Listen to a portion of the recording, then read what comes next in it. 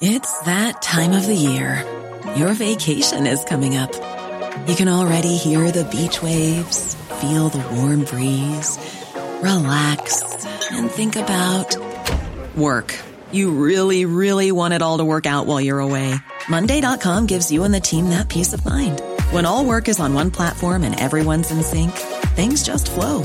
Wherever you are, tap the banner to go to Monday.com.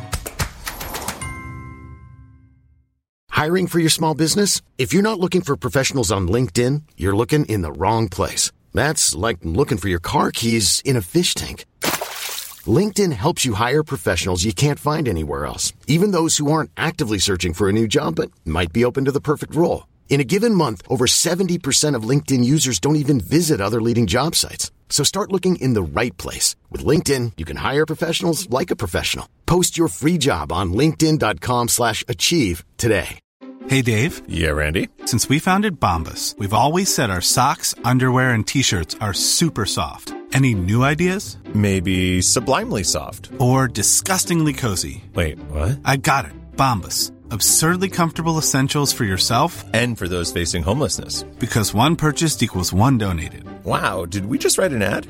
Yes. Bombas. Big comfort for everyone. Go to bombas.com/ACAST and use code ACAST for 20% off your first purchase.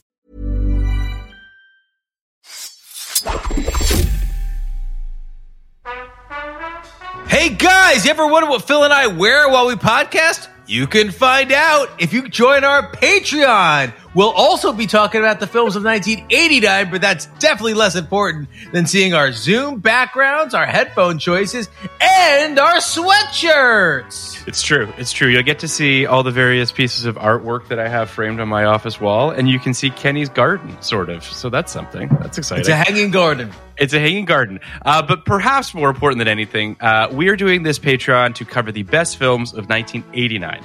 Batman, When Harry Met Sally, Indiana Jones, The Last Crusade, Ghostbusters 2, with amazing guests like Tom Meissen, Liz Hanna, Joanna Robinson, Brian Cogman, Chuck Hayward. You can sign up at patreon.com/podcast like it's 1989. And for $5, you'll get access to all the audio of these fantastic episodes. For a few bucks more, you'll get video as well of our 99 and 89 episodes. And perhaps, most importantly, you'll be supporting us so we can just keep making podcast content for you guys.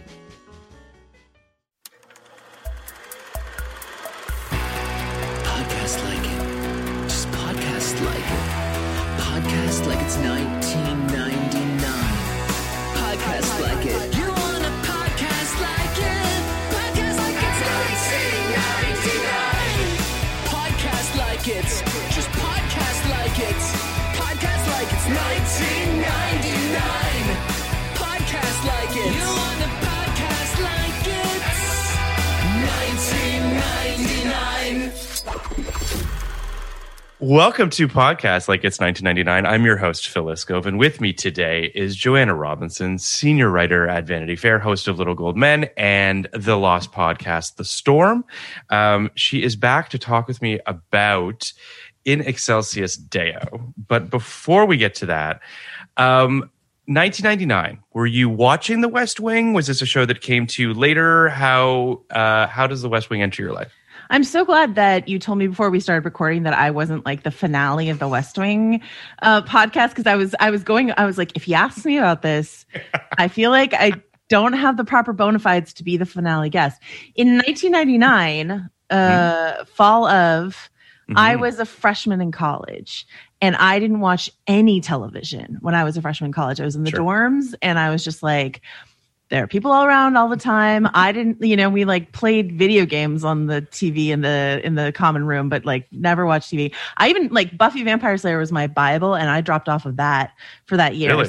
So season 4 of Buffy is a little shaky. I've watched it since, but like I didn't watch it live. So no, I didn't watch this in 1999. And in fact, it took a couple years. I knew people loved the show. I knew, it was really great. But since I had missed its launch and it wasn't as easy back then to just sort of like, you couldn't just like stream it or whatever.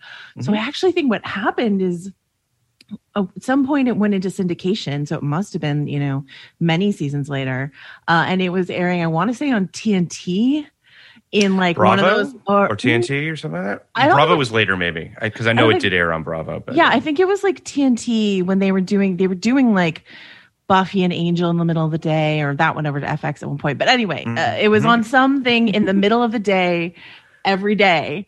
And so like some summer, I watched like 2 episodes of West Wing every day as it aired in the middle of the day on TNT or something like that. And that's how I caught up. And I was like, oh, this show's great. I should have been watching this the whole time. And I've since gone back and rewatched it through, I think a couple times. So I think eventually I have the bona fides, but you're not alone. I think the only person thus far is Sarah Watson, who watched it live. Most people came to it later, myself included. I didn't watch it until the DVD box sets came out, and I caught up, and then I started watching it live from season 3 onward. Yeah. But it isn't, I mean, the show was a hit out of the gate, so it wasn't as though people weren't watching it. But it is interesting how it's become a staple to people, so many people, in fact, retroactively. I guess it's a testament to, how lovely the show is and sort of, Well, I think it's interesting. Not even Emily or Alan watched it live.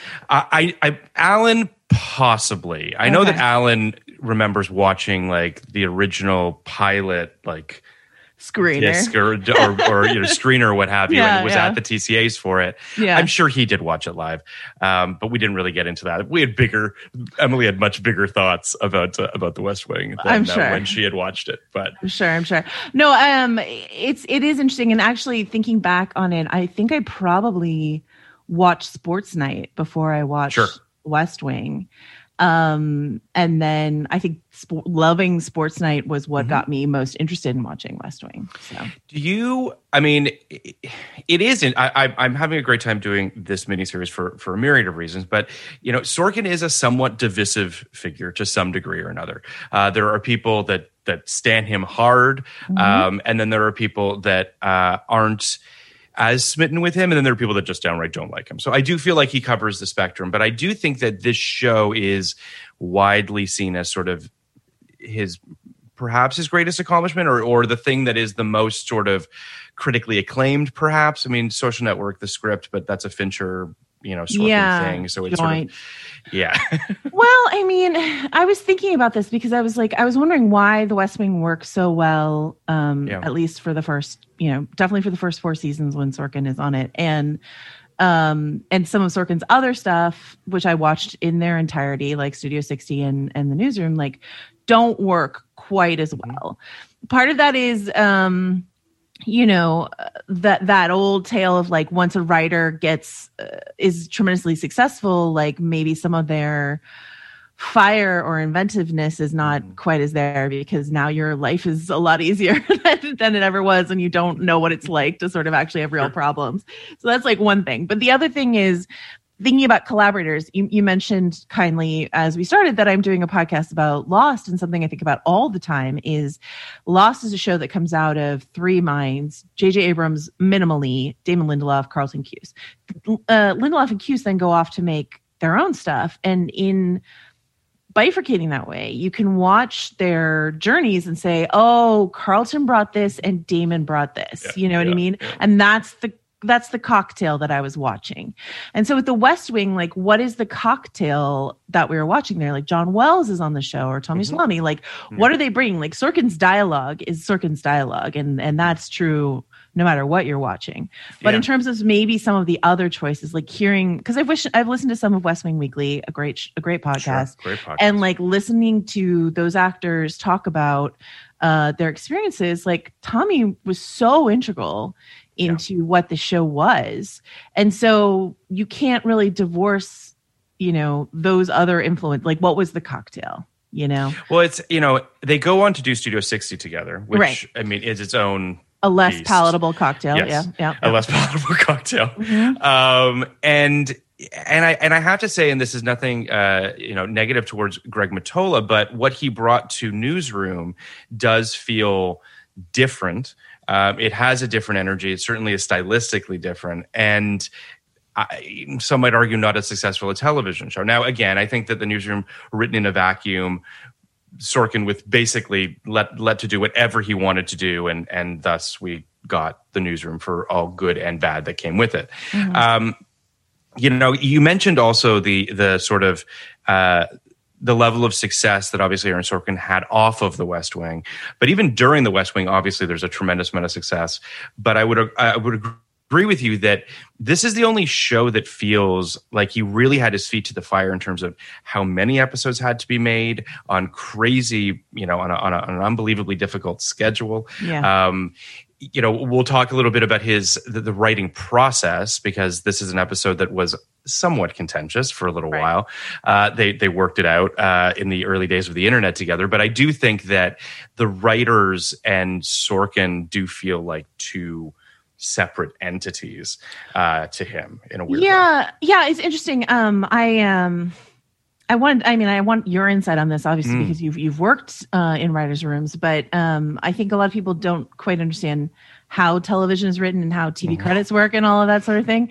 Most people maybe don't understand, and I certainly didn't understand. Let me plug yet another podcast. I certainly didn't understand until I started listening religiously several years ago to the Nerdist Writers Panel podcast, which was Ben Blacker's podcast, which is tremendous. Yeah. So educational to me in terms of how writers' rooms work and stuff like that. And there's stuff I still get wrong because writers' rooms are different, But listening, knowing a little bit about this controversy, which we'll get into, it reminded me of listening to the Buffy writers talk about Joss, who is, of course, Joss Whedon is way more divisive than Aaron Sorkin at this point. At this stage, and like wildly problematic. But like, I think he and Sorkin had similar processes, which is if they're not writing the script themselves, whoever writes it, and then it gets a top polish and sometimes a very significant top polish. You know what I mean? So no matter who's credited on a Buffy script in those early seasons, Whedon gave it a pretty hefty top polish, and we know that the same is true for this episode. It should also be said too that we're talking about showrunners with very specific, distinctive voices. Right. This isn't to say that if you don't have a distinctive voice, you're not a good showrunner or whatever the case might be. But I do think that Aaron Sorkin in particular, and I would clump in, your Joss Whedons and Amy Sherman Palladino's into this in terms of that there's a melodious quality, that the words need to sound right in their own head, and thus they kind of do a pretty heavy polish. I have not worked on shows with showrunners like that. When Sarah Watson was on last week, I talked about, I asked her about that. She has worked with Jason Katims, who has a very interesting style in terms of no episodes are actually allocated to people until relatively far down the road. So your staff is all working consistently and not sort of honing in on their particular episode, which is, I think, a really interesting way of doing things. I've worked on shows that are much more gang written, where, it's just a very different style. Aaron Sorkin, it seems, and again, we'll get into the specifics of this episode and him and Rick Cleveland, but it does feel as though he sort of created kind of jobs for people within specific episodes. He'd have DD work on a certain thing on an episode, or and he kind of would have them work on certain lanes and then bring their research or their experiences to that. And then he would go off and he would write an episode or something to that effect. Right. This show is a miracle in a myriad of ways. And one of them is the way that it was actually written, because it shouldn't work. And at a certain point stopped working, I guess, for Warner Brothers, and decided that they needed to move on. But yeah, so I want to kind of, I'm going to give a synopsis on this episode. As Christmas Eve approaches, President Bartlet eagerly sneaks out of the White House for some last-minute Christmas shopping, while a haunted Toby learns more about a forgotten Korean war hero who died alone on the district's cold streets wearing a coat that Toby once donated to charity. In other hushed corridors, Sam and Josh ignore Leo's advice and consult Sam's call girl friend Lori concerning her confidential clientele when one political rival hints at exposing Leo's previous drug problem.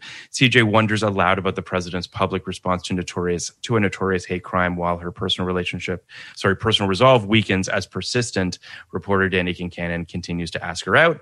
In Excelsius Deo aired on December 15th, 1999. It was written by Aaron Sorkin and Rick Cleveland, and was directed by Alex Graves. 14.23 million people turned into this episode. Oh my God. Which is pretty crazy. I mean, anytime someone brings up the ratings from long ago, we're like, oh my God. All right, anyway. Different times.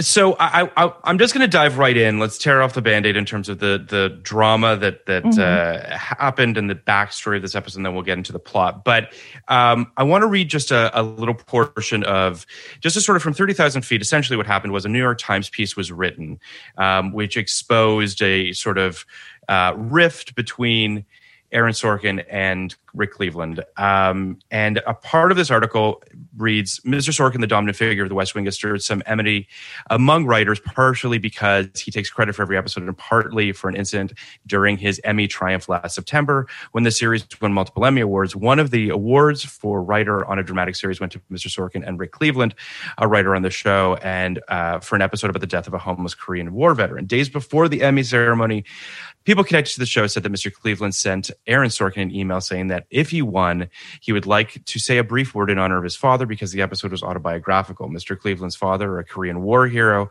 had spent the last years of his life as an alcoholic, living in flop houses, and Mr. Cleveland had lost touch with his father when he was 13.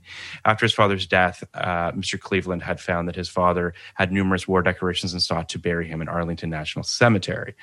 However, at the actual award show, Aaron Sorkin did not let Rick Cleveland speak and said that Cleveland said that the Emmy episode was somewhat humiliating.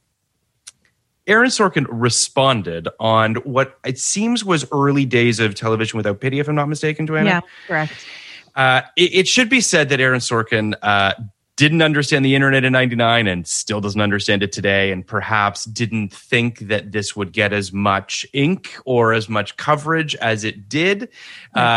Doesn't make, I'm not making excuses for what he then did. He basically said, on most TV staff, stories are pitched, broken, and outlined by a group, then assigned to various writers on the staff, then polished by the showrunner. That's not the way it works on the West Wing. I write the scripts with the enormous help of a staff that provides research and kicks ideas around with me as well. I like a new play being written every week. They work really hard and do a great job, and they're all going to write their own scripts one day. But so by way of gratitude, I give them each a story by credit on a rotation basis. The credit comes with money. He then said, in the first season, I was doing both The West Wing and SportsCenter at the same time and wanted to try seeing if The West Wing could run like a normal TV show. I gave a staffer named Rick Cleveland a script assignment. He wrote a script called A White House Christmas, wherein the First Lady's cat trips a Secret Service alarm.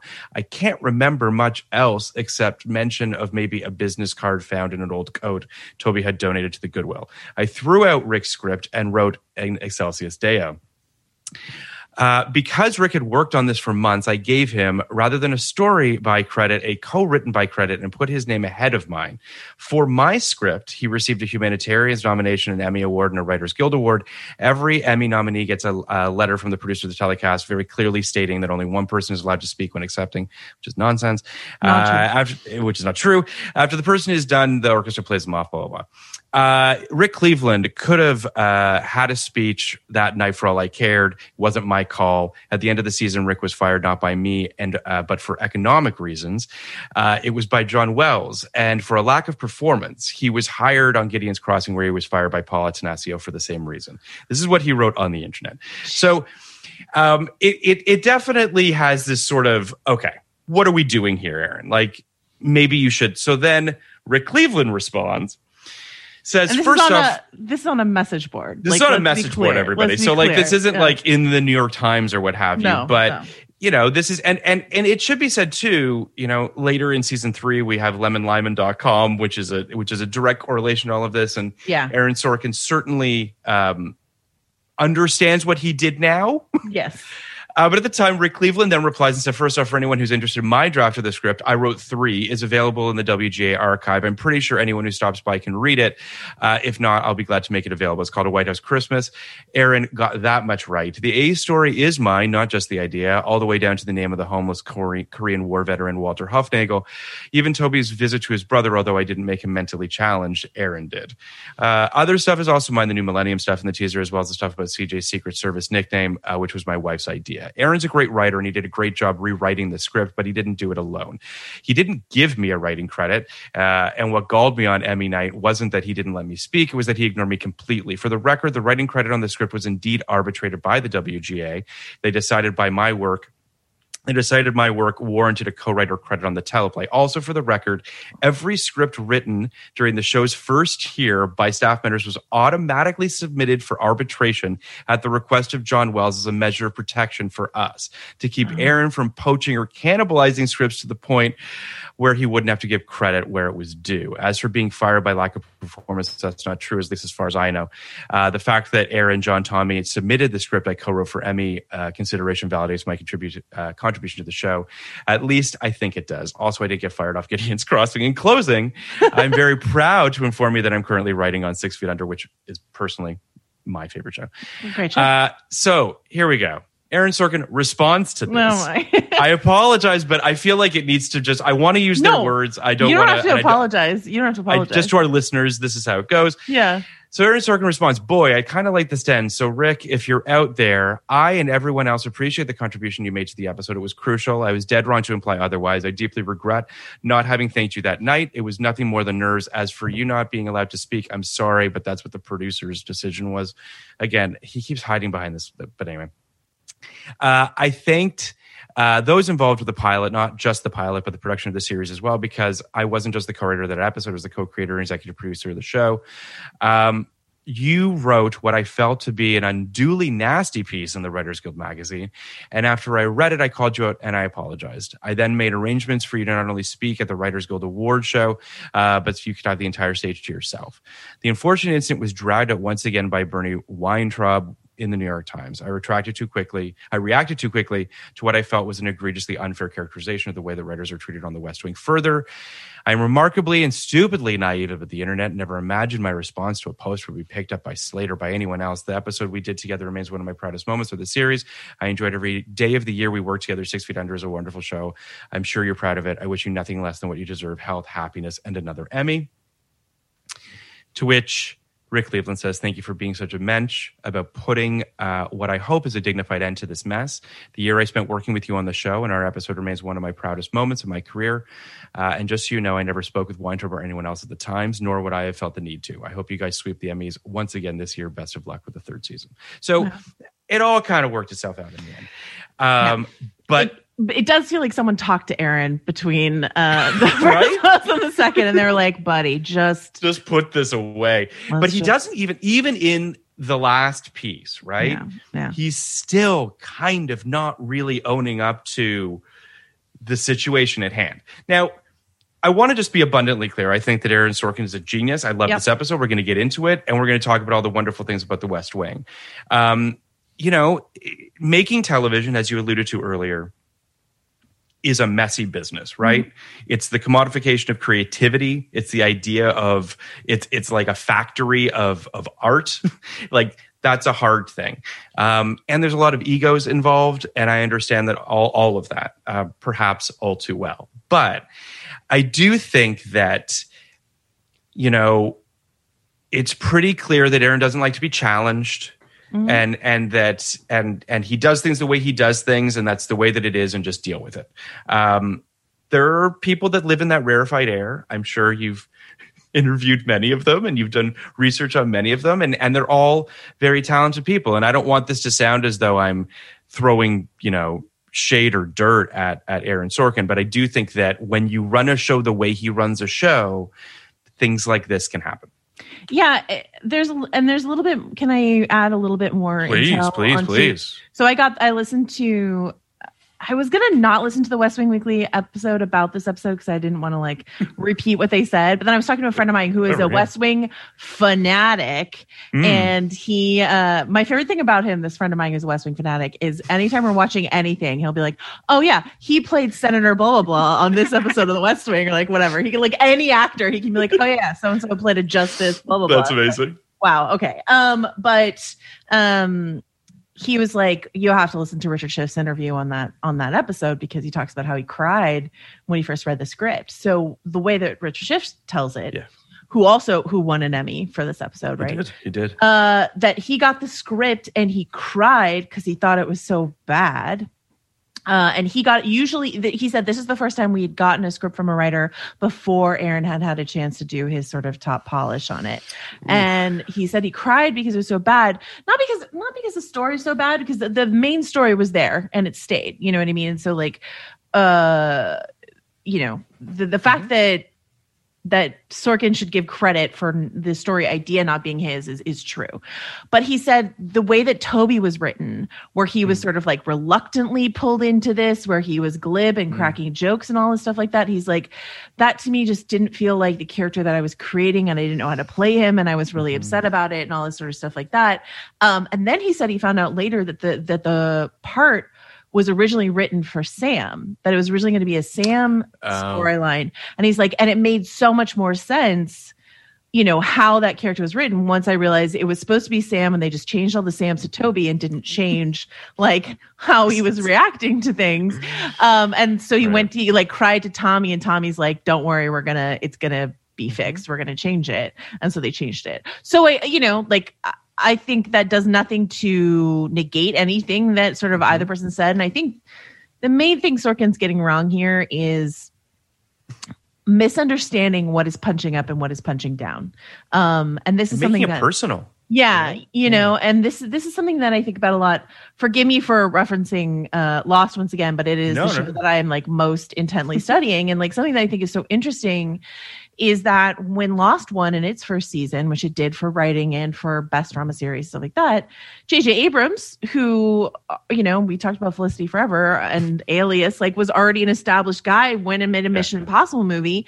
He let Damon Lindelof give most of the speech there because he's like, not just because Damon deserves it for all the work that he did, but because he's like, well, he's a new guy and he should have a spot here. You know what I mean? And so then when Damon won for Watchmen, he let his writer Cord Jefferson give most of the speech, and I just think that that's like the gracious sort of showrunner thing to do for a writer on your script. And Sorkin, for all of his myriad of talents, is not maybe the most gracious person we've ever met. The funny thing too, as you were saying that, I can't help but think about, someone who also is somewhat notorious, Matt Weiner.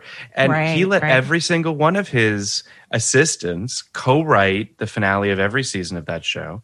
And when inevitably it won Emmys, he let them talk too. I mean, despite the fact that I hear is a contentious writing environment in its own right, as we all know. Absolutely. So I couldn't agree with you more in terms of being gracious. I would also say too, to rewind to the Richard Schiff component, which I do think is very interesting. The nature of the way The West Wing was written, they would be getting scenes like moments before shooting them. I mean, this was how close they were. They so infrequently ever got a full draft of a script. So I assume that what happens in this situation, right, is that things are getting to actors before they should be getting to actors, right? So they're reading stuff at various stages of the development of a script, which does no one any favors, right? It sends the actors spinning because they're just like, what is this? All of it, it's just not good. And by the way, I've been on shows where, we slip scripts in various stages to people within production so that they can be preparing and figuring out how to produce the episode. And then inevitably that gets to an actor or through makeup or through any number of departments. And it's just how it is.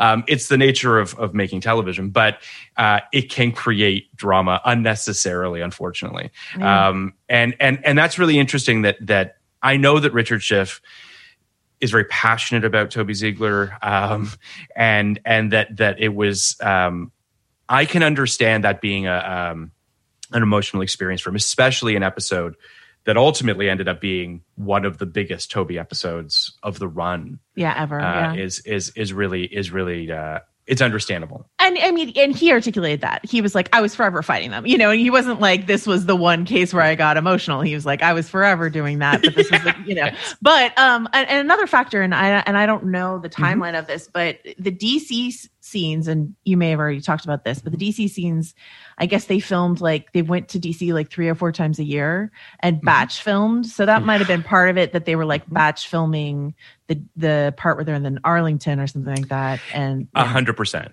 Yeah. I'm sure that definitely has a part of it as well. I mean, it's, this show went to DC. This was a different time, right? This was a show when this was at a time when John Wells was sending people for ER to Chicago, weekly, and just, I mean, it was different then. But yeah, when you're doing stuff like that, you're painting yourself into corners and making sure that things have to be certain ways within the script. That's not a great thing either. But all of this is to say that even with all of this, yes, what comes out of it is an incredible episode of television, which I guess kind of proves that it doesn't matter. Like, ultimately, all of this drama, all of these things, and on the other side of it, you still make a great episode of TV. Then I guess ultimately, Sorkin's not wrong necessarily in terms of the methods of his madness, but it's still not the best creative environment. Yeah, I mean, I don't envy you having. Well, some days I do and some days I don't. But having worked in writers' rooms, it's just so tough. Like, I've heard some of the most successful TV people still hold grudges from their early days in writers' room when they're like, so and so is such a credit hog. You know what I mean? I'm like, you have the world now, and you're still mad about this episode of this television show that no one cares about. And they're like, yeah, I am. I'm held onto it. So, I think that. And I can only speak for myself, although I do think this does apply to a fair amount of writers. You are a writer's room is such a raw space.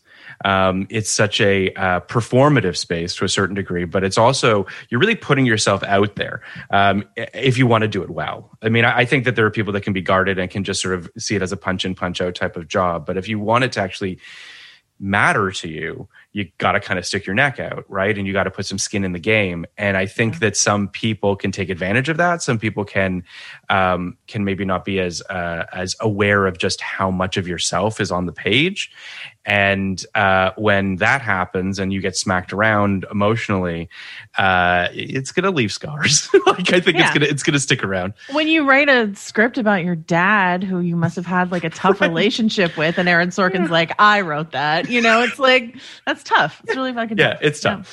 Yeah. So this episode is the Christmas episode. So I'd love to get your thoughts on Christmas episodes. I mean, I feel like this was a hallmark of a different time in television. Mm-hmm. We don't see many holiday-themed episodes as much because we don't have to make 22 or 24 episodes of things anymore. Yeah. Plus, things just don't air on a cycle like they used to. So it's just these, we don't have these sweeps times when you want to be hitting people's holiday sweet spots. What are your thoughts on the Christmas episode? What are your thoughts on holiday themed episodes of television?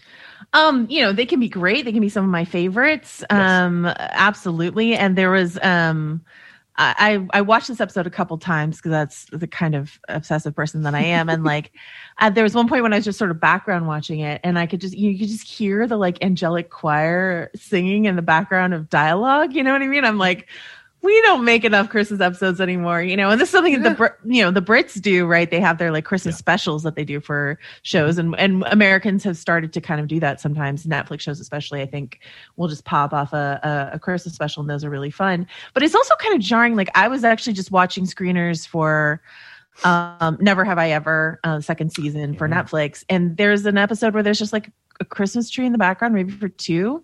And I'm like, this is going to air during the summer. That's just, it's just kind of odd. You know what I mean? Yeah. And I think it's because, you don't know, they don't have a Christmas episode, but they were like, we're going to say it's Christmas now. And I'm like, it's going to air in the summer. What is that going to read like? So I think to your point, just the schedules are so odd. So I do miss those. And I hadn't thought about them as a trapping of a 22 episode season sort of thing. Do you have a favorite Christmas episode of a TV show? It's probably Noel, which is the second season Christmas episode of this show, which is the Yo-Yo Ma PTSD Josh Lyman episode where so good, which is tremendous. I mean, I would also say too, there's a Christmas episode in season 4 where Toby is dealing with his father and learning about Murder Incorporated and his father's involvement in sort of the Jewish mafia, which is a tremendous episode, which also takes place at Christmas. I think this show possibly does Christmas better than any other show because it can kind of really lean into the musicality of it, the Christmas lights. The show is so kind of warm and angelic in the way that it's shot with, the Robert Richardson hot lighting from above and Christmas lights and all that kind of stuff. It really kind of accentuates all of that in the best possible way. And we'll talk about sort of, this is the first time they go there, but the cross-cutting and the music and the way that this episode crescendos is very musical. And they really lean into that deeper into series. But yeah, I mean, I'm a big fan of ER as well. They did some great Christmas episodes on that show too. Yeah, I don't know. Go ahead. Oh, no. I was going to say, because I'm a ride or die Buffy the Vampire Slayer fan, even despite the Joss Whedon of it all, there's an episode in season 3 called Amends, which is a Christmas episode where it snows in Sunnydale. And it's the reason why David Boreanaz got a spinoff, like that episode. And so I think about that episode a lot in terms of like what that does really well for doing a Christmas show. And can I tell? Okay, I'm going to tell a dumb personal anecdote really quickly. Please. Which is that when I was in high school, my high school chorus was sent to the White House to sing Christmas carols at the White House. And so I got to be a very small part of like the holiday pageantry at the White House. And I think it is such a spectacle that it merits its own, the way they gussy up, when it's not Melania Trump, the way they gussy up the White House and like, sorry, that's sexist to put on the First Lady. It's definitely not just her. It's not just her, but like, still.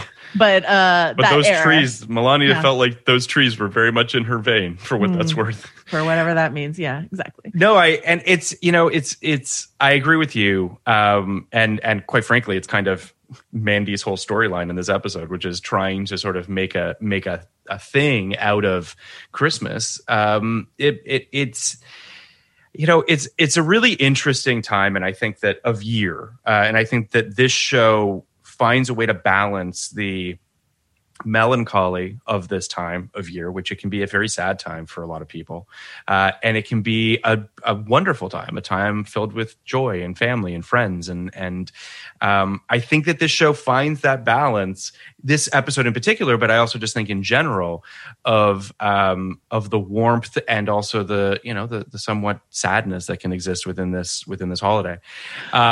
Go ahead, please. Sorry. Well, I think a good reason to not just do Christmas episodes is because we're trying to be more aware of like how not everyone celebrates Christmas and that sort of thing. Sure. Right. But, and I'm an atheist. So for the record, like I don't have like a religious association with Christmas, but increasingly as the show goes on and is increasingly about President Bartlet as it was not initially supposed to be, but it does, his religion, his spirituality is so important to who that character is.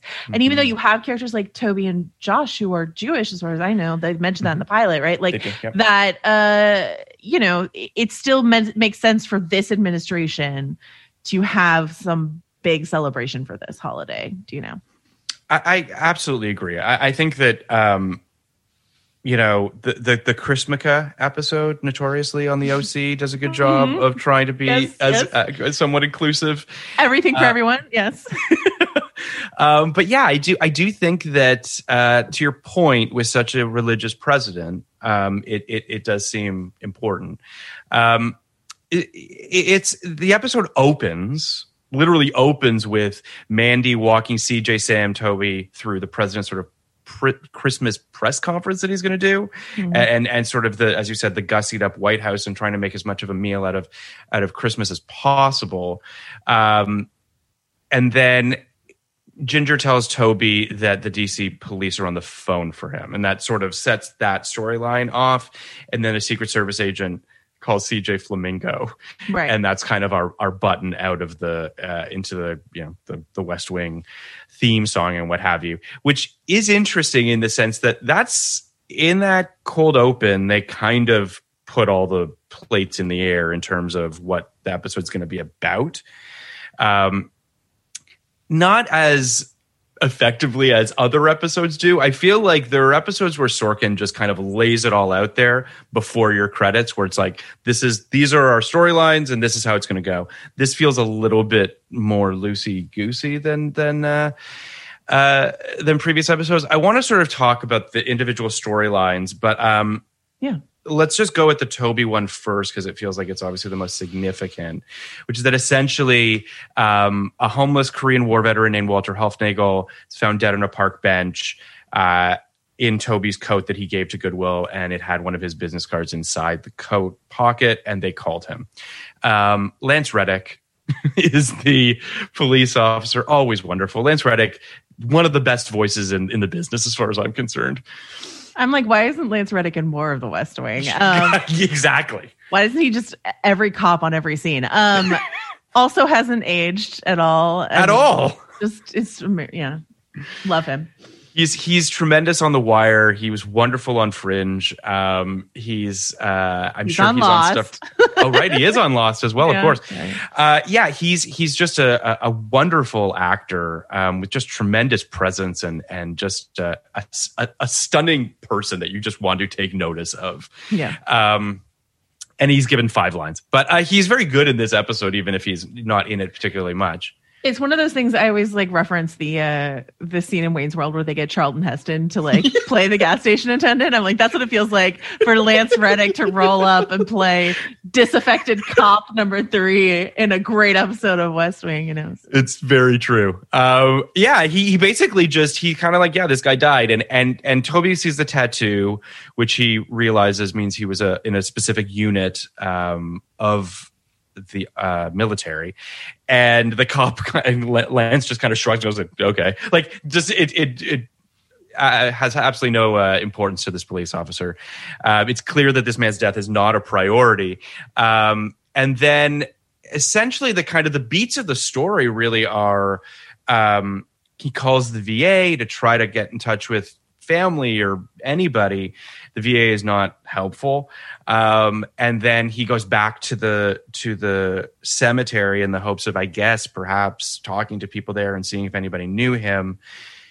There's a guy there who's selling souvenirs or something to that effect, who was also a veteran, and knows that Walter and his brother used to sleep under I don't know, some sort of a freeway or something along those lines.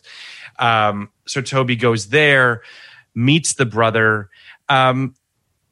What are our thoughts on the brother being mentally challenged? I'm not sure that we needed it. I don't know that it feels like it's just trying to dial up even more sentimentality, but I don't know what your thoughts are on it. I don't know what it adds, except adds to Toby's extreme, like, anxiety and discomfort in the scene, and his because I will say, like, I don't think I would do it as a choice, but I think the moment, I don't think it would be done today, just to be clear either. I think the moment where he's trying to explain to this other guy who's acting as sort of like a go-between, and he like doesn't want to say he's important, but needs to say that like he's important and he can like, that moment is so good. And the part where he like gives away all his money and then like the guy has to give him like bus fare back, I guess Toby takes the bus. Like it all of that works really well. I think you could have done it without needing, you could have just had that actor who's an actor that I recognize, who's been in like a billion things, playing the sort of go-between. I think you could have just had him play the brother or something like that. Do you know what I mean? Yeah, I guess it's this show understandably has to explain a lot of stuff to the audience that a lot of shows don't, right? Like there's just a fair amount of civics and politics and things that this show, so, as they do so beautifully on the West Wing Weekly, call it, Teledonna. Donna's continually used as a sort of foil for that, right? To help us, Josh will explain to Donna something that Donna doesn't understand about politics, right? Which is, sexist for sure. I don't know how much we're going to talk about Mandy because I'm sure you've already talked about Mandy plenty. Oh no, please talk about Mandy. Well, I was trying to like get to the bottom. I'm sorry. Should we finish the Toby thing and then we talk about Mandy, or what do you feel? Yeah, I mean, we'll quickly get through this and then we'll come back to Mandy because I do want to talk about Mandy and I obviously want to talk about CJ's storyline as well, which is a very important storyline to talk about. Mm-hmm. I think that Walter's brother, whose name is George, mm-hmm. which I don't know if that's of Mice and Men reference. Oh no. But yeah. Is perhaps slow, or however you want to call it, or I think that's how they call it in the episode, is a way for Toby to have to explain things to the audience about this military funeral. Perhaps that's why it's there. Richard Schiff is beautiful in the scene and does a wonderful job of showing his the conflict that's going on inside him in this moment of what he knows he should or shouldn't do, how to wield his power under these circumstances, if that's even a thing he should do. The way he, as you said, delivers the line, "I'm a very important person." He can't even look him in the eye. Yeah. Like it's beautifully acted. Mm-hmm. Even if I'm not sure that I totally needed George to be correct. So long story short, we have a moment where Mrs. Landingham tells Toby that Bartlett wants to talk to him, and they have a moment where Bartlett basically says, like, you can't be doing this. Mm-hmm. And I just want to quote the line, "Toby, if we start pulling strings like this, every homeless veteran will come out of the woodwork," to which Toby says, "I can only hope, sir." And Bartlett just kind of puts his hand on his shoulder. It's a beautiful moment. And again, I for our listeners, I know that I beat this drum a lot, but the Toby Bartlett relationship is one of the best relationships on the show. Really? And the way they call each other out on things, the how much Toby pushes Bartlett out of his comfort zone. It's a beautiful father-son type relationship that's very interesting. Well, and the way that Richard Schiff describes how he responds, like, I feel like they just pulled that from Richard, right? Mm-hmm. That he's the one who's going to challenge and speak plainly when other actors might just say, "Thank you so much for this episode centered around me. Thank you." Mm-hmm. And something I do love is like both Mrs. Landingham and President Bartlett call Toby out for doing this, and then both are like ultimately supportive, and it speaks to that sort of, no, we probably can't do this for every single homeless veteran or every single whatever, but like do one good thing, do one good thing at the very least, and it still matters that you do that one good thing even if you can't do it for everyone. And I really love that. I love that Mrs. Landingham wants to go. We also get that great scene with her and Charlie, and so Catherine Joosten, who plays Mrs. Landingham, her character is killed off at the end of season 2, but unbelievable. There's a scene essentially where Charlie says to Mrs. Landingham, It's that time of the year. Your vacation is coming up. You can already hear the beach waves, feel the warm breeze, relax, and think about work. You really, really want it all to work out while you're away.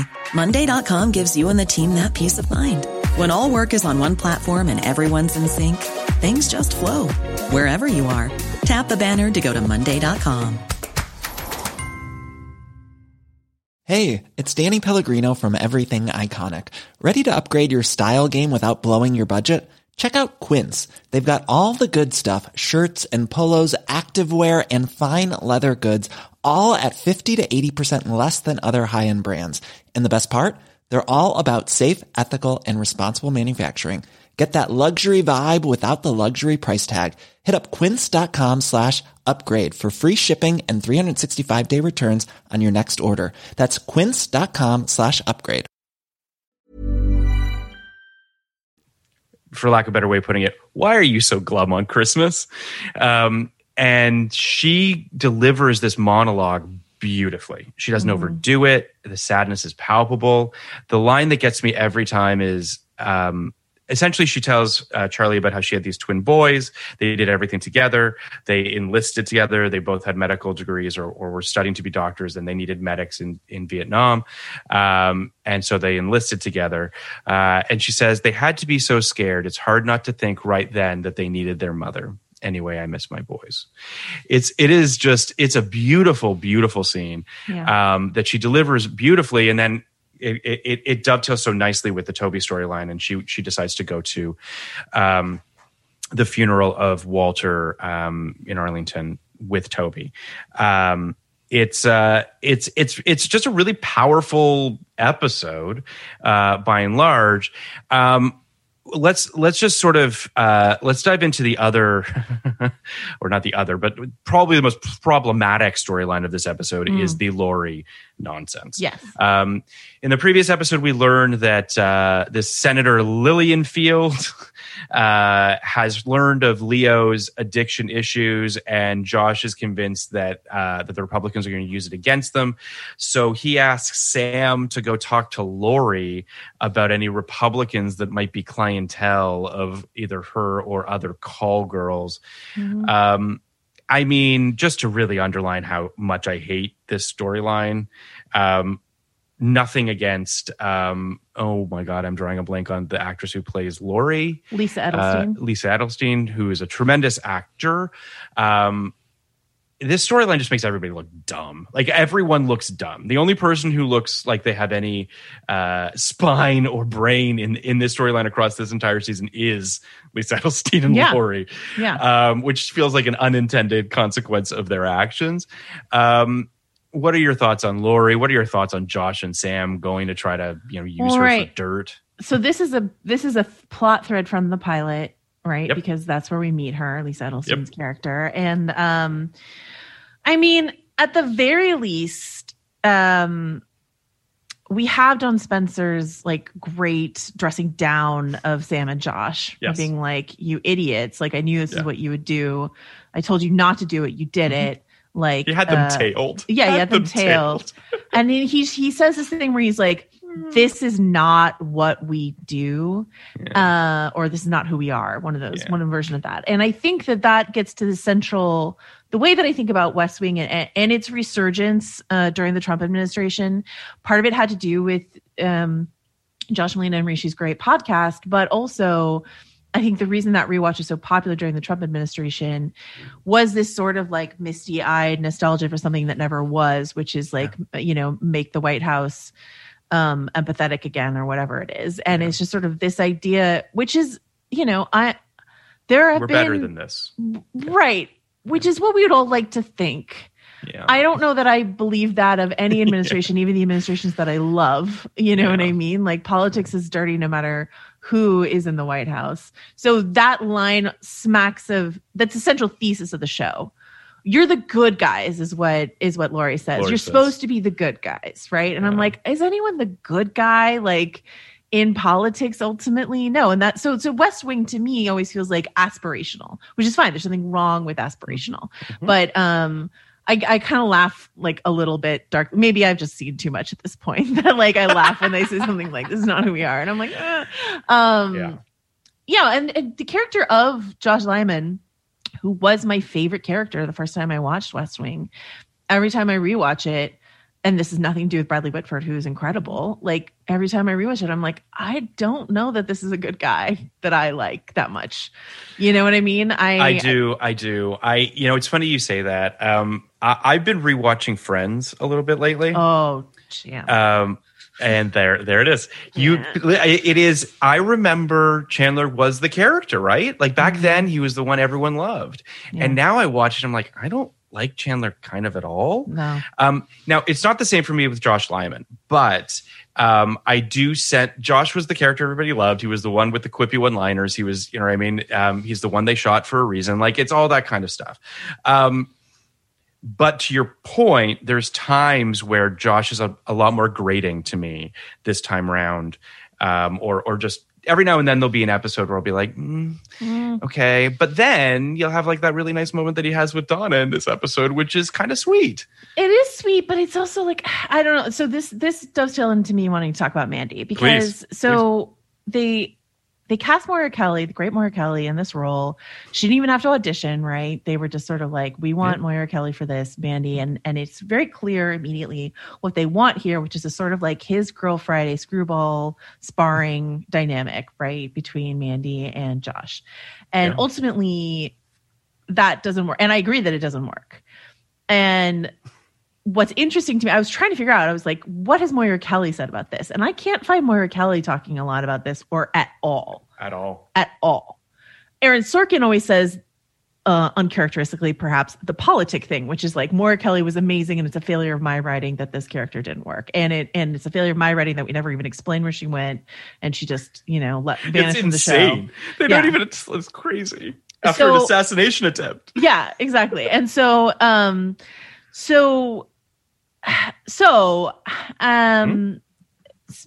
thinking about Aaron Sorkin and how he writes women, and which is a question that has become the more evident as we watch Newsroom and Studio 60 and stuff like that, right? And it's something that I think even Sorkin himself has talked about. I just have to think that like Mandy as this challenging figure, which is a version of which they got better with Mary Louise Parker. But it's not Moira Kelly's fault, I think, that Mandy does come off as grating as she does, because she played a similar character in The Cutting Edge, and she played it so beautifully, and there was just enough vulnerability and humanity in with that like tough exterior that you love that character in that film. And I'm like, that's obviously why they cast her. Like that's, they watched that film and they're like, we want that for this. And then they just didn't get it right. And I think the only thing that sort of sticks in my craw, again, I love Donna.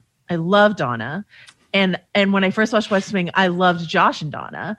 But now that I watch it, I'm like, this feels a little like, as you say, she's a subordinate. She's a softer subordinate figure. And the fact that they replace this sort of challenging, caustic figure with this softer, blonde subordinate figure, even though she sometimes challenges Josh, it's from a much different position of power. That is tougher for me to handle in 2020. You're not alone. I think that a lot of people, I think that the Josh and Donna relationship is certainly trickier now than it was back then. I think that,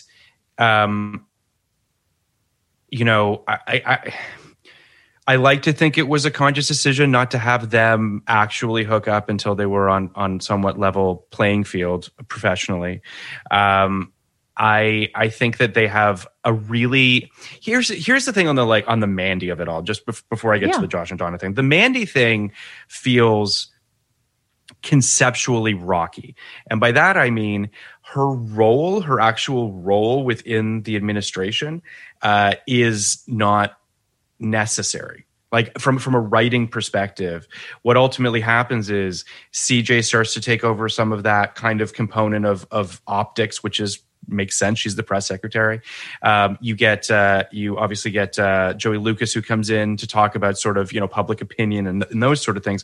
So you get to scratch that itch, check those boxes, whatever metaphor you want to use, that Mandy serves. Like it becomes abundantly clear early on that she just doesn't make sense. Like her role doesn't make sense. I don't think that it's necessarily a reflection of Moira Kelly. I don't know. I mean, we both agree that it's not a reflection of Moira Kelly, and Aaron Sorkin says so publicly as well. So no one's knocking her, but I don't know that I agree. I will say this. What it doesn't fit into is this idea of a White House staffed entirely by true believers, right? These are all like true believers in the Bartlett mythos, and she never was that. She's someone for hire and stuff like that. She talks about wanting to go work for other people, and they're like, why would you ever do that? Like, because they as true believers, like, don't understand why she would do that. What I think might make sense, if you wanted to keep Moira Kelly, and if you don't, that's fine. It's your show. But like, if you want to keep her, like, have her go work for a Republican. Have her be an oppositional character. You can keep her around, like have her be someone who challenges the way that like Ainsley comes in and is challenging. You know what I mean? Like I think having the more challenge makes for more interesting. I don't disagree with that. I'll say this. I do wonder if I agree with everything you're saying. I think that there's a part of me that feels like, first of all, I'm not sure that I ever felt any actual romantic chemistry between Bradley Whitford and Moira Kelly. No. So I think that unfortunately kind of, her days were numbered to some degree on that front. Totally. They felt like brother and sister more so than like exes. It just never really clicked. I think that ultimately the Mandy thing is there's a bunch of factors that ultimately lead to Mandy going to Mandyville and no one ever knowing where that is or what happened. Right. But I don't disagree with you that the subservient component to the Josh and Donna relationship is one that's A, problematic, and B, a sign of the times, a sign of something that was perhaps more palatable to an audience back in the late 90s and early 2000s. That's not okay, but it also doesn't change the fact that, when Donna says, I wouldn't have stopped for red lights, my heart flutters and I get goosebumps and I love the two of them together, like on some level. I mean, that's a great scene. So and the look on Janelle Maloney's face when she finds out that Josh has been shot at the top of season 2 is tremendous. Like this also goes to the other quote unquote problematic relationship, which is the Danny and CJ relationship, right? Sure. Which is a man who will not take no for an answer, who is just pestering the hell. Now, this isn't to say that CJ isn't kind of, pushing him away with one arm and kind of pulling him closer with, like, there's a little bit of a wink and nod that's going on a little bit with the character. And that's not, but it doesn't change the fact that Danny should know better. And this is a professional situation and he shouldn't be doing what he's doing. But Allison Janney and Timothy Busfield sell you on it. The goldfish scene, like like if you ask me, like the top two like romantic moments, it's I wouldn't stop for red lights, and it's the goldfish. Like I do, I loved Danny Kincannon and I love Timothy Busfield, and I agree with you. I think maybe what would have helped it is if Danny did take no for an answer, and then CJ changed her mind. Just give me like 2 episodes, where he's like, okay, you drew a line, I'll respect it. And then she changes her mind, and then we still get the relationship. You know what I mean? Just to let me know that he heard her. And I think the more troubling thing, and I watched, because it was so funny. I sat to watch this episode. You know me. And I was like, well, no, I should watch the pilot. So I watched the pilot. And then I sat down to watch the episode, and it was like previously on, and the goldfish scene. I was like, no, I need to see the goldfish scene. So I watched that episode, which came before it. And then I watched a couple after it. And I'm like, okay. And then I rewatched them. So I was like, now I have all the context I need. But and the goldfish scene is so good, but it's still problematic that he gets that goldfish information from like a business conversation with Josh, like a work conversation. Anyway, like that Josh is trading info about CJ for like something else that he needs. What bothers me in this episode, and once again, I actually love Danny and CJ, but what bothers me in this episode is CJ is entirely right about this hate crime thing. And she is told by both Leo and Danny that she's wrong in a kind of condescending way. Absolutely condescending. And Danny is the worst because he's like, and what's more, you agree with me. And I was like, what the fuck? That's like classic Sorkin right there. Yeah, and she's entirely right. And what mollified me a little is a couple episodes later, Bartlett is signing a hate crime bill or something like that. Mm-hmm. So like, but we never see that conversation turn internally. It's just all of a sudden like CJ's like attitude is the one that's adopted.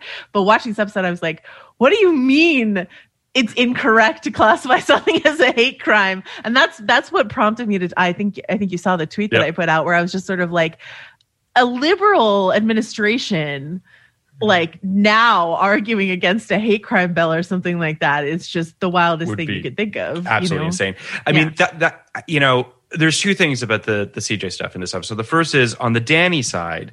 One of the things that also bumped me is that Leo walks into a conversation between Danny and CJ Danny leaves, CJ immediately says, I'm rebuffing him. And Leo says, I don't give a shit. Like, I don't care. That's what then leads to her saying yes to going to dinner with him. It's like she needed not the okay from Leo, but the acknowledgement that like it doesn't matter and that it's okay to date him under those circumstances. And then she's later punished by Toby in a later episode for doing so. You know what I mean? So like it does matter.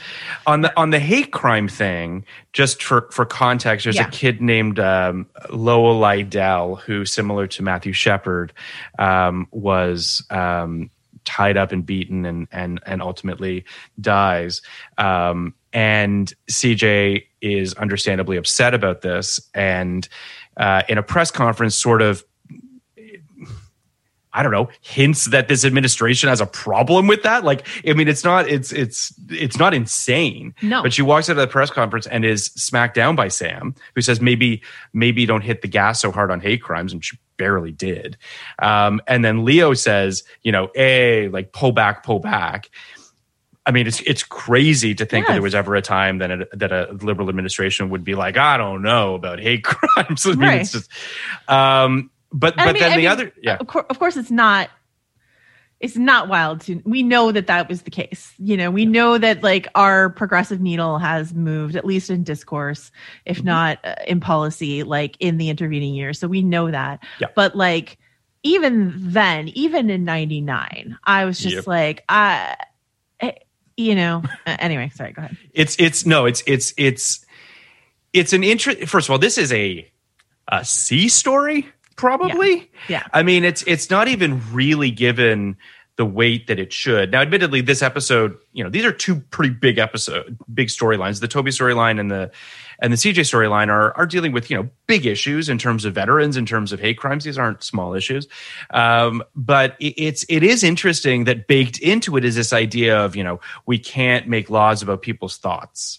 It's a slippery slope. It's like, well, but if your thoughts are filled with hate, I'm kind of on board with us being like, I mean, anyway. If it's prejudicial, if it's motivated by race or gender or sex or whatever it is, like, listening to Leo say you can't police people's thoughts, I was like, that's a Republican talking point. Like, that's what it sounded like to me. So, yeah. It is interesting. I mean, I do think that, and for what it's worth, I do think that one of sort of the bearing walls of this show is a lot of Bartlett grappling with his liberalism and grappling with taking risks and legacy and the various things that I assume weigh heavy on, certainly Democratic presidents. Mm-hmm. It is interesting that in the previous episode, which is the Supreme Court justice, the picking Mendoza and all that sort of stuff, that one of the hallmarks of this show in a weird way, this first season of this show, is them trying to figure out where they stand on the political spectrum. I think that's interesting. I don't know that it's handled adroitly in this particular episode, but I do think it's an interesting notion that they do grapple with. I think I needed just one person other than CJ to tell CJ that she was right. You know what I mean? I would have preferred if Danny had been like, yeah, you're right, let's talk about it over dinner, something like that, rather than let's have dinner so I can tell you how wrong you are until you agree with me.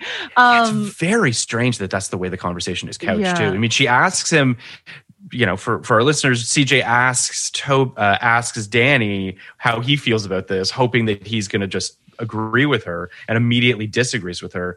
And then she says, okay, but take me to dinner and convince me why you're right. It's just like, no. Yeah. It's great. I was really glad that I watched that previous episode, not just for the goldfish scene, but also when, Bartlett gets dressed down for being too centrist.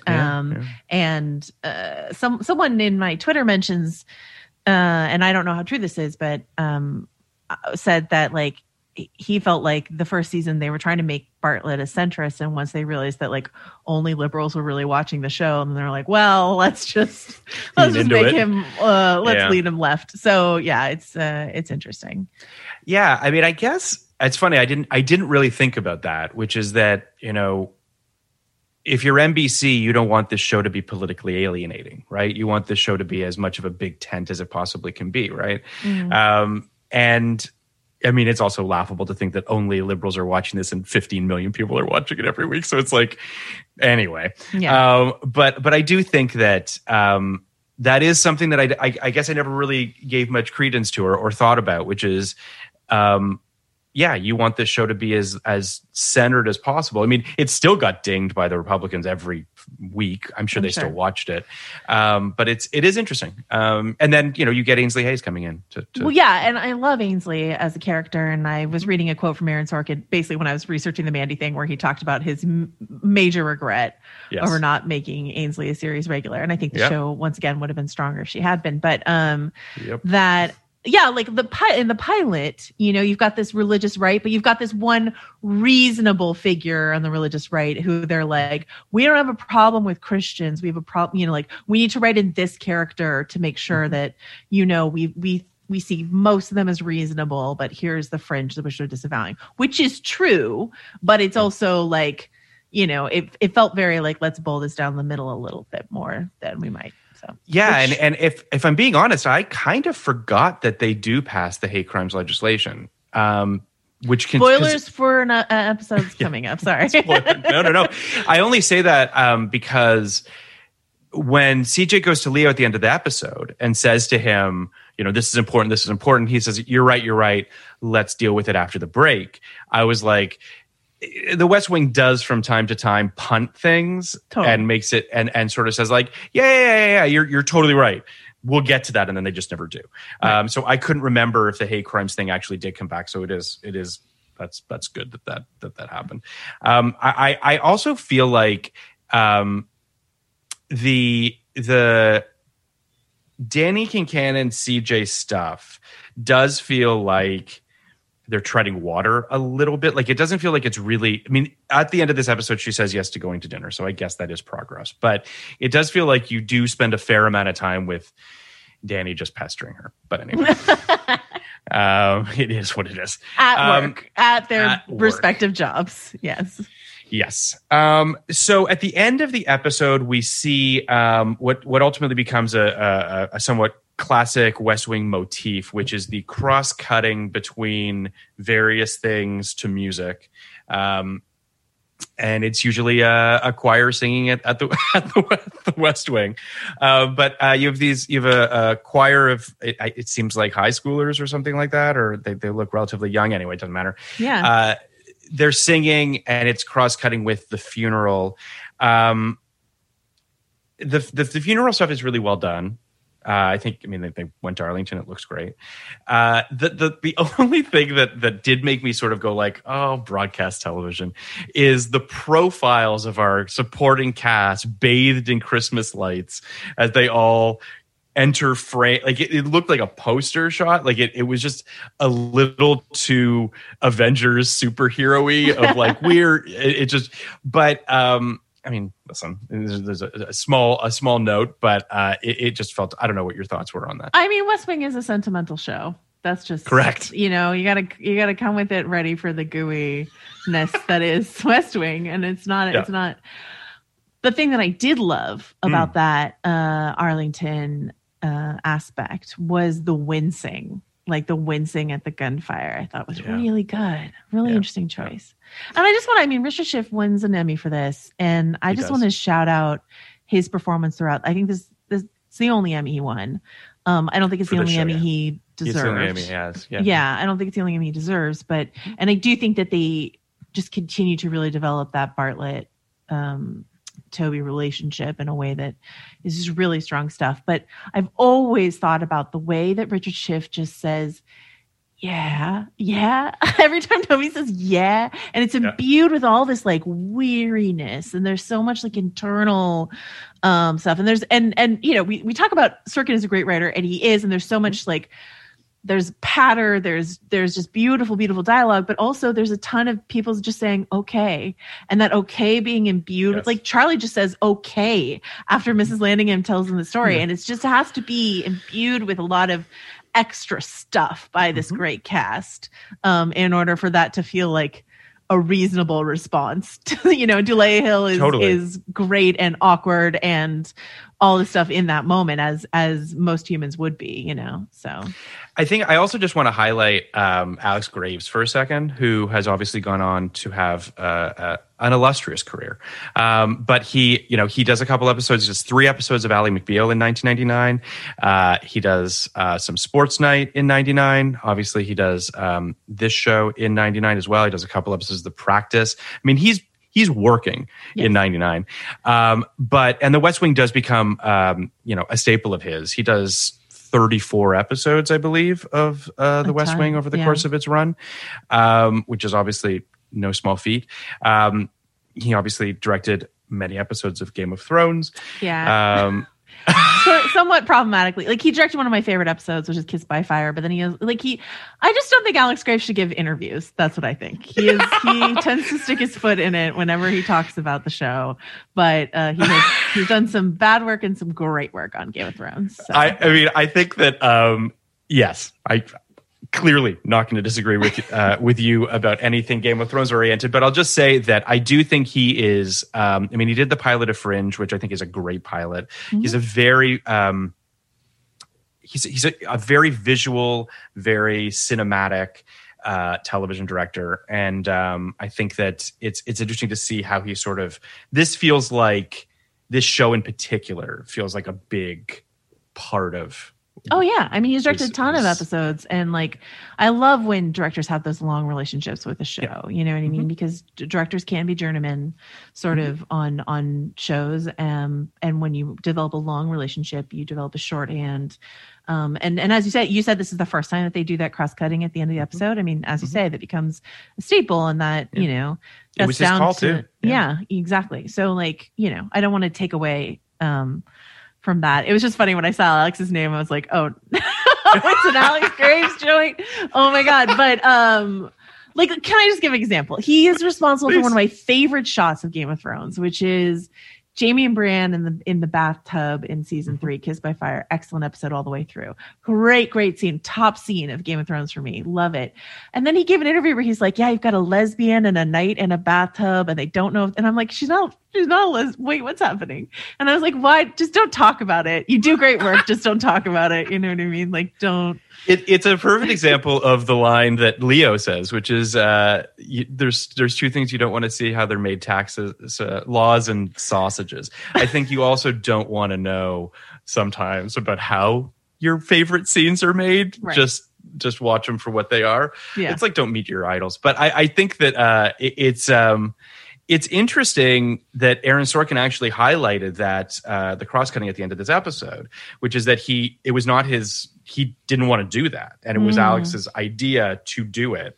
Ultimately, obviously becomes a hallmark of the show. But it's just interesting how perhaps reticent Aaron Sorkin is to things that he doesn't see a specific way, but that he can be changed, he can be turned, and he can become a fan. And because we started with I think some earned criticism of Aaron Sorkin at the top of this episode, I want to say that I have questions about Aaron Sorkin as a director, but as a writer, he's responsible for some of my I think The Social Network is one of my favorite films of all time. Yeah. American President is also a film I really love. A Few Good Men I really love. I've never seen it on the stage. Moneyball.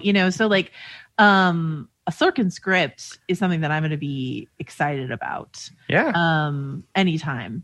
For all my critiques of the newsroom or whatever, you know what I mean? It's just sort of it doesn't change the fact that I'm excited to hear what Sorkin has put down on a piece of paper. Sure. So I want to just, because you brought it up, I think it's worth saying, when it comes to the way he directs his scripts, I bring it up just because, we're talking about Alex Graves, we're talking about directors interpreting Aaron's words and the power of them.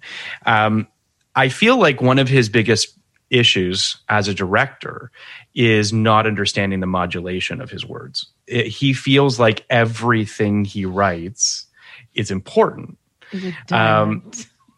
It's a diamond and it needs to be at 11. Right. And the problem is you become numb to it very quickly, right? Like if you're not highlighting things, if you're not making, understanding this is a thing to hit and this is a thing to throw away and this is it becomes sort of a a numbing experience. I think about That's Chicago fascinating. 7, Okay. and I think that he's a really wonderful writer. Mm-hmm. But like every scene in that movie felt like the most important scene. And it's just like, it can't be. And then at a certain point, I'm just like, well, now it's all rendered kind of, I don't want to say meaningless, but it's just, it doesn't have the power. Inert, right? Yeah. You know what I mean? Yeah, that's so fascinating. I had never thought of it that way, but I think that's really, really accurate. And it's sort of the whole, like, it's like when you watch certain authors who've earned success, and so then their editors stop editing them so much. Right. You know what I mean? And it's just sort of like no, you know, and you watch the length of their books increase and the quality of the writing decreases because, you know, as good of a writer as you may be, you need an editor. And if Sorkin just doesn't have what writer does have the perspective and wherewithal to murder their darlings? You know what I mean? That's the hardest thing you can do. It's the hardest thing to do. For sure. The hardest thing to do. So yeah. I think that I thought it was worth just noting that the directors of The West Wing, listen, Tommy Schlammy's there. There's any number of people there in order to make sure that, as you know, directors on television shows are guns for hire. The showrunner and the writer is far more sort of the creative vision. But yeah, it's an understanding of when to lean into it and when to throw it away. Yeah. And that's just a really, really important part of directing and of adaptation. But so as we wrap up, I've been asking all of my guests for a couple of their favorite episodes of The West Wing. Do you have some favorites? Yeah, but I have to like pull up what their titles are.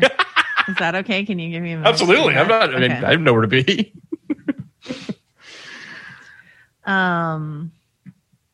That's like, it's so funny. I was just thinking about like how I'm gonna write some down. How when I study a show, like when I do a show in depth for a podcast, like the fact that I know like all the Lost episode titles now, like all of them, because you know you just like study Yeah, of course. them. Yeah, of course. This was the first show. I mean, I guess it wasn't the first show. ER was the first show that I noticed titles because they would actually put the title up on the screen before the episode. That was when I started to actually think to myself, there's a title to these things, and maybe that title means something. And now I'm sort of obsessed with what it. Your cat's amazing, by the way. I'm so sorry. No, it's great. I do think it's interesting. Sorkin is a prime example of someone who clearly puts a lot of thought into why he titles his episodes what he does. Yeah. I mean, and sometimes they try to be like really clever, like too clever by half. You know what I mean? What sort of titling did you do on your show? It's funny. John Wells, I heard from writers, has always said that there's two things that will not be discussed in a writer's room, which is character names or titles of episodes, because people will just waste a fuck ton of time debating things that don't ultimately matter all that much. Yeah. So titles tended to just be put on the writer to just title whatever they wanted, ultimately. With Sleepy, it was very much that way. On Station 19, there was a little bit of like sometimes you had to sell the showrunner on your title. But I was pretty lucky that all my episodes got titled what I wanted to title them. So,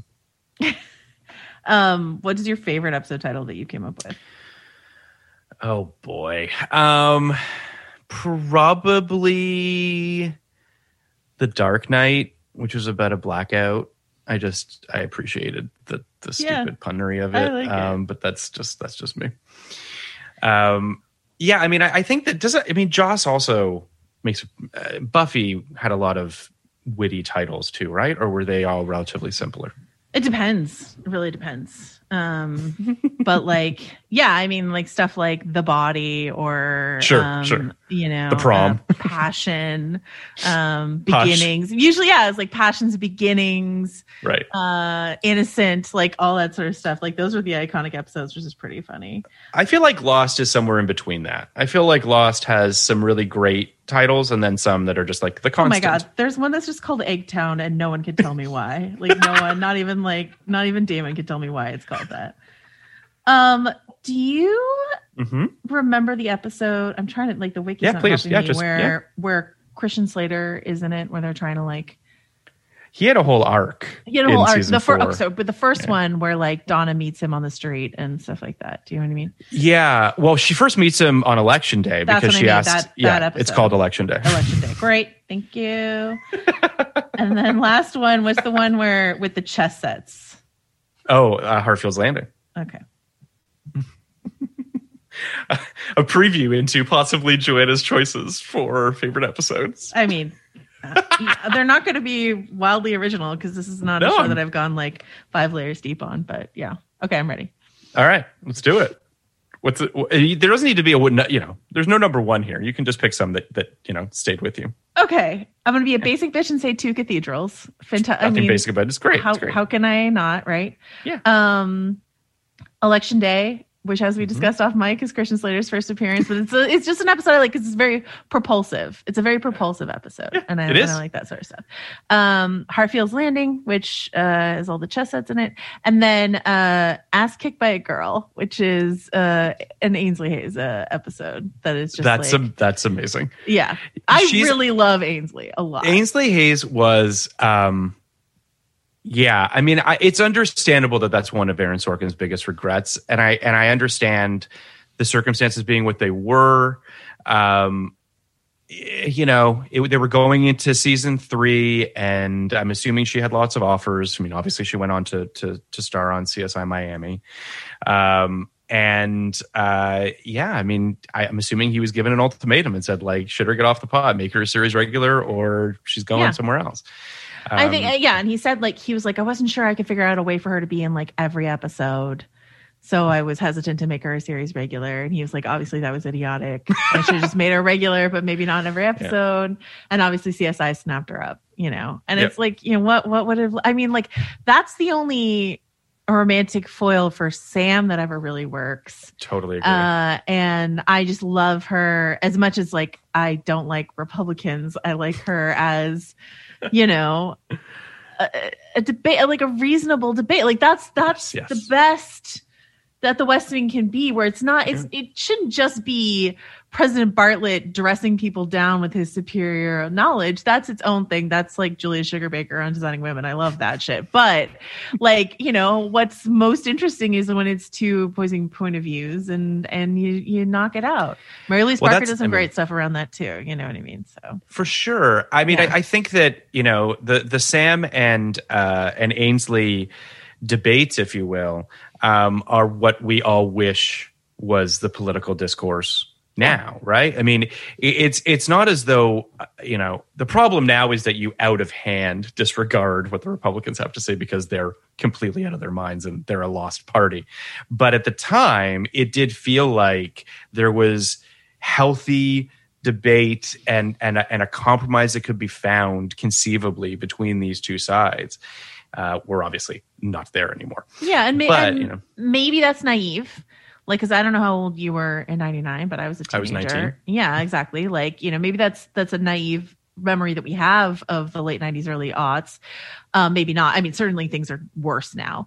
But like, that's the whole thing about the West Wing, is that it's aspirational. You know what I mean? So it's like, why not see an idealized version of a world in which we can just talk these things out, and if we disagree, it's not because one person has no empathy the other person does, which is what it feels like more and more these days. Yeah, it is interesting to think about. It's also interesting to think about, quite honestly, just a Republican series regular on the show. I mean, I understand where Erin was possibly coming from in the sense that she was a lawyer within the West Wing. So, how many storylines could she get pulled into and what have you? And being sort of forced into that, quite frankly, forced into showing both sides, showing the Republican side as well as the Democrat side every week might have been a challenge, one that he should have obviously stepped up to. But I understand why he might have thought it was not worthwhile at the time. But I'll also just say, there are other Republicans that show up on the show. I think that Alan Alda's character, I think they do a great job of building him in a way that feels genuine and intelligent and the best kind of Republican you can ask for. Right. Same with Bruno Ginelli, played by Ron Silver, who shows up, and he's he's great. I mean, it's a great show. All great episodes. Hartfield's Landing was the episode that they recorded recently for HBO Max that they did a staging of. Yeah.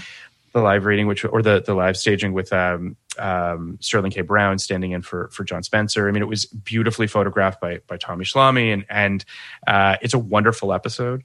It's a great Toby Bartlett episode with them playing chess, and it's wonderful.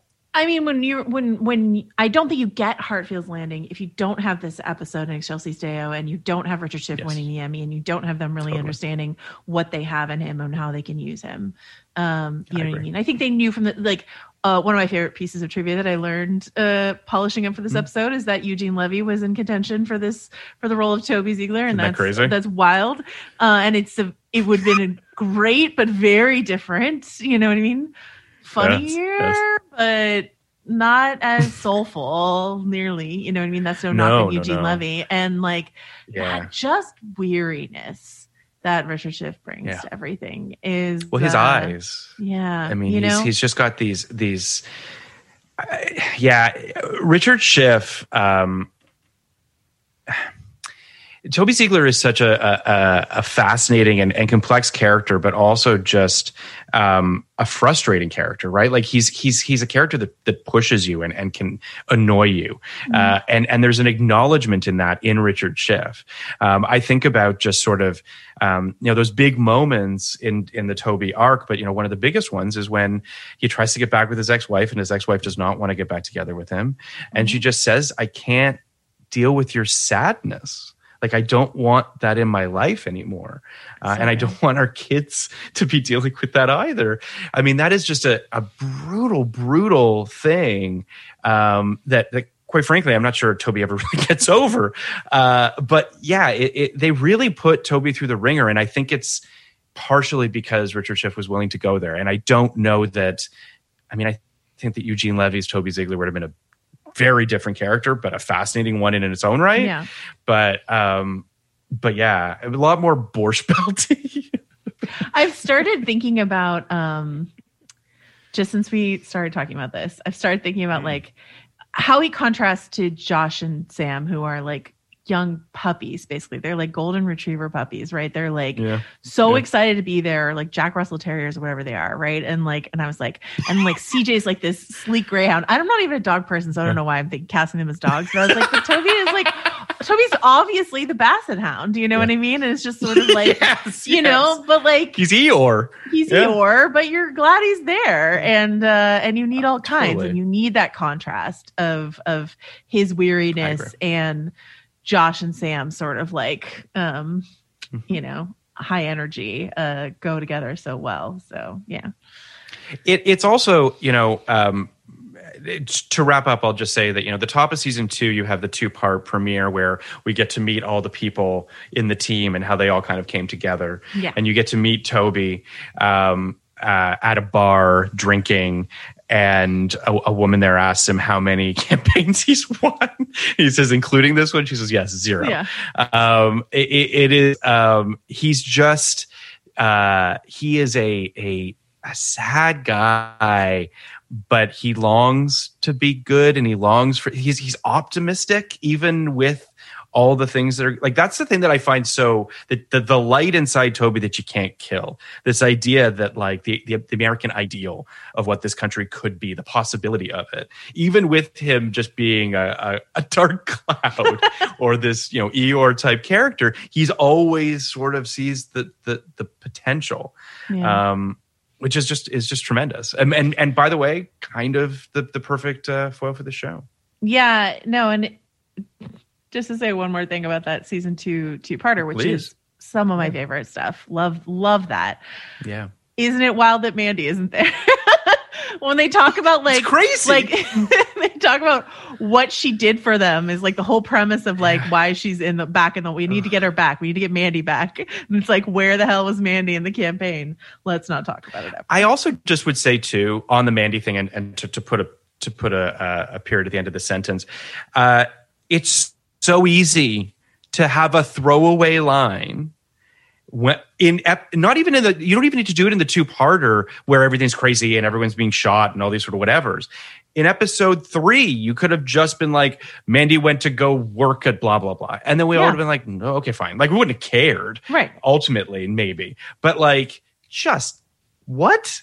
Or even, I don't know, when Sorkin's gone, someone could have, I kind of felt like Mandy could have been brought back. She like, really should have been in the final season. Just like, not, it doesn't have to be significant. Just like one episode. It would have healed a lot of things.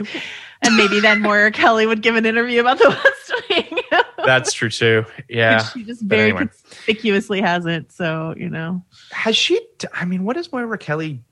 Has she kind of just disappeared a little bit? She did One Tree Hill. I know she did that for a long while. And hopefully she's just feasting off those residuals. That's what I hope. I never watched One Tree Hill, so that's why I didn't know that. But also did not. But I am aware that she was like the Cindy Walsh of One Tree Hill. So, you know. Good to know. Good to know. Yeah. Well, Joanna, thank you so much for coming on to talk about The West Wing with me. I very much appreciate it. Always a thrill. Always a delight. I look forward to you coming back for television in the future. One last thing, please rate, review, and subscribe. Speaking of subscribing, check out our Patreon on all the best films of 1989, Batman, When Harry Met Sally, Fabulous Baker Boys, Indiana Jones and the Last Crusade, Ghostbusters 2, Field of Dreams, Major League, and many, many more. We are covering all the best films of 1989 with amazing guests like Joanna Robinson, Liz Hanna, Hunter Covington, Brian Cogman, David Iserson, and many, many more. All your favorite guests from our 1999 podcast are coming on to the 1989 Patreon. You can sign up for it at patreon.com/podcast like it's 1989. For only $5, you get access to all of these awesome episodes. And for a few bucks more, you get video of our 1999 episodes as well. Plus, there are other very cool tiers too, where you can even be a guest on our podcast. Also, please check out our Reddit as well at reddit.com/podcastlikeits. We're also on Twitter at podcastlikeits. We're also on Instagram at podcastlikeits. Thank you to Ernie and Will for producing our episodes, Sullivan for our social media, Jan Katas for our artwork and theme songs, and most of all, thank you all for listening. 1999, podcast like it. You want a podcast like it? 1999.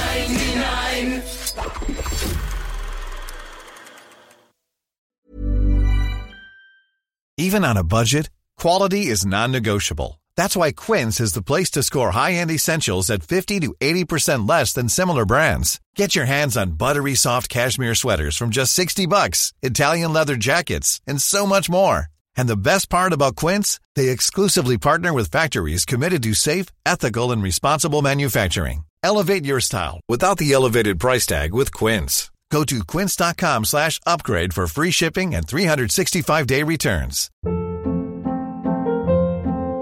Hold up. What was that? Boring. No flavor. That was as bad as those leftovers you ate all week. Keke Palmer here. And it's time to say hello to something fresh and guilt-free. Hello Fresh. Jazz up dinner with pecan-crusted chicken or garlic butter shrimp scampi. Now that's music to my mouth. Hello Fresh. Let's get this dinner party started. Discover all the delicious possibilities at HelloFresh.com. Hey, it's Paige DeSorbo from Giggly Squad. High quality fashion without the price tag. Say hello to Quince. I'm snagging high-end essentials like cozy cashmere sweaters, sleek leather jackets, fine jewelry, and so much more. With Quince being 50 to 80% less than similar brands. And they partner with factories that prioritize safe, ethical, and responsible manufacturing. I love that. Luxury quality within reach. Go to quince.com/style to get free shipping and 365-day returns on your next order.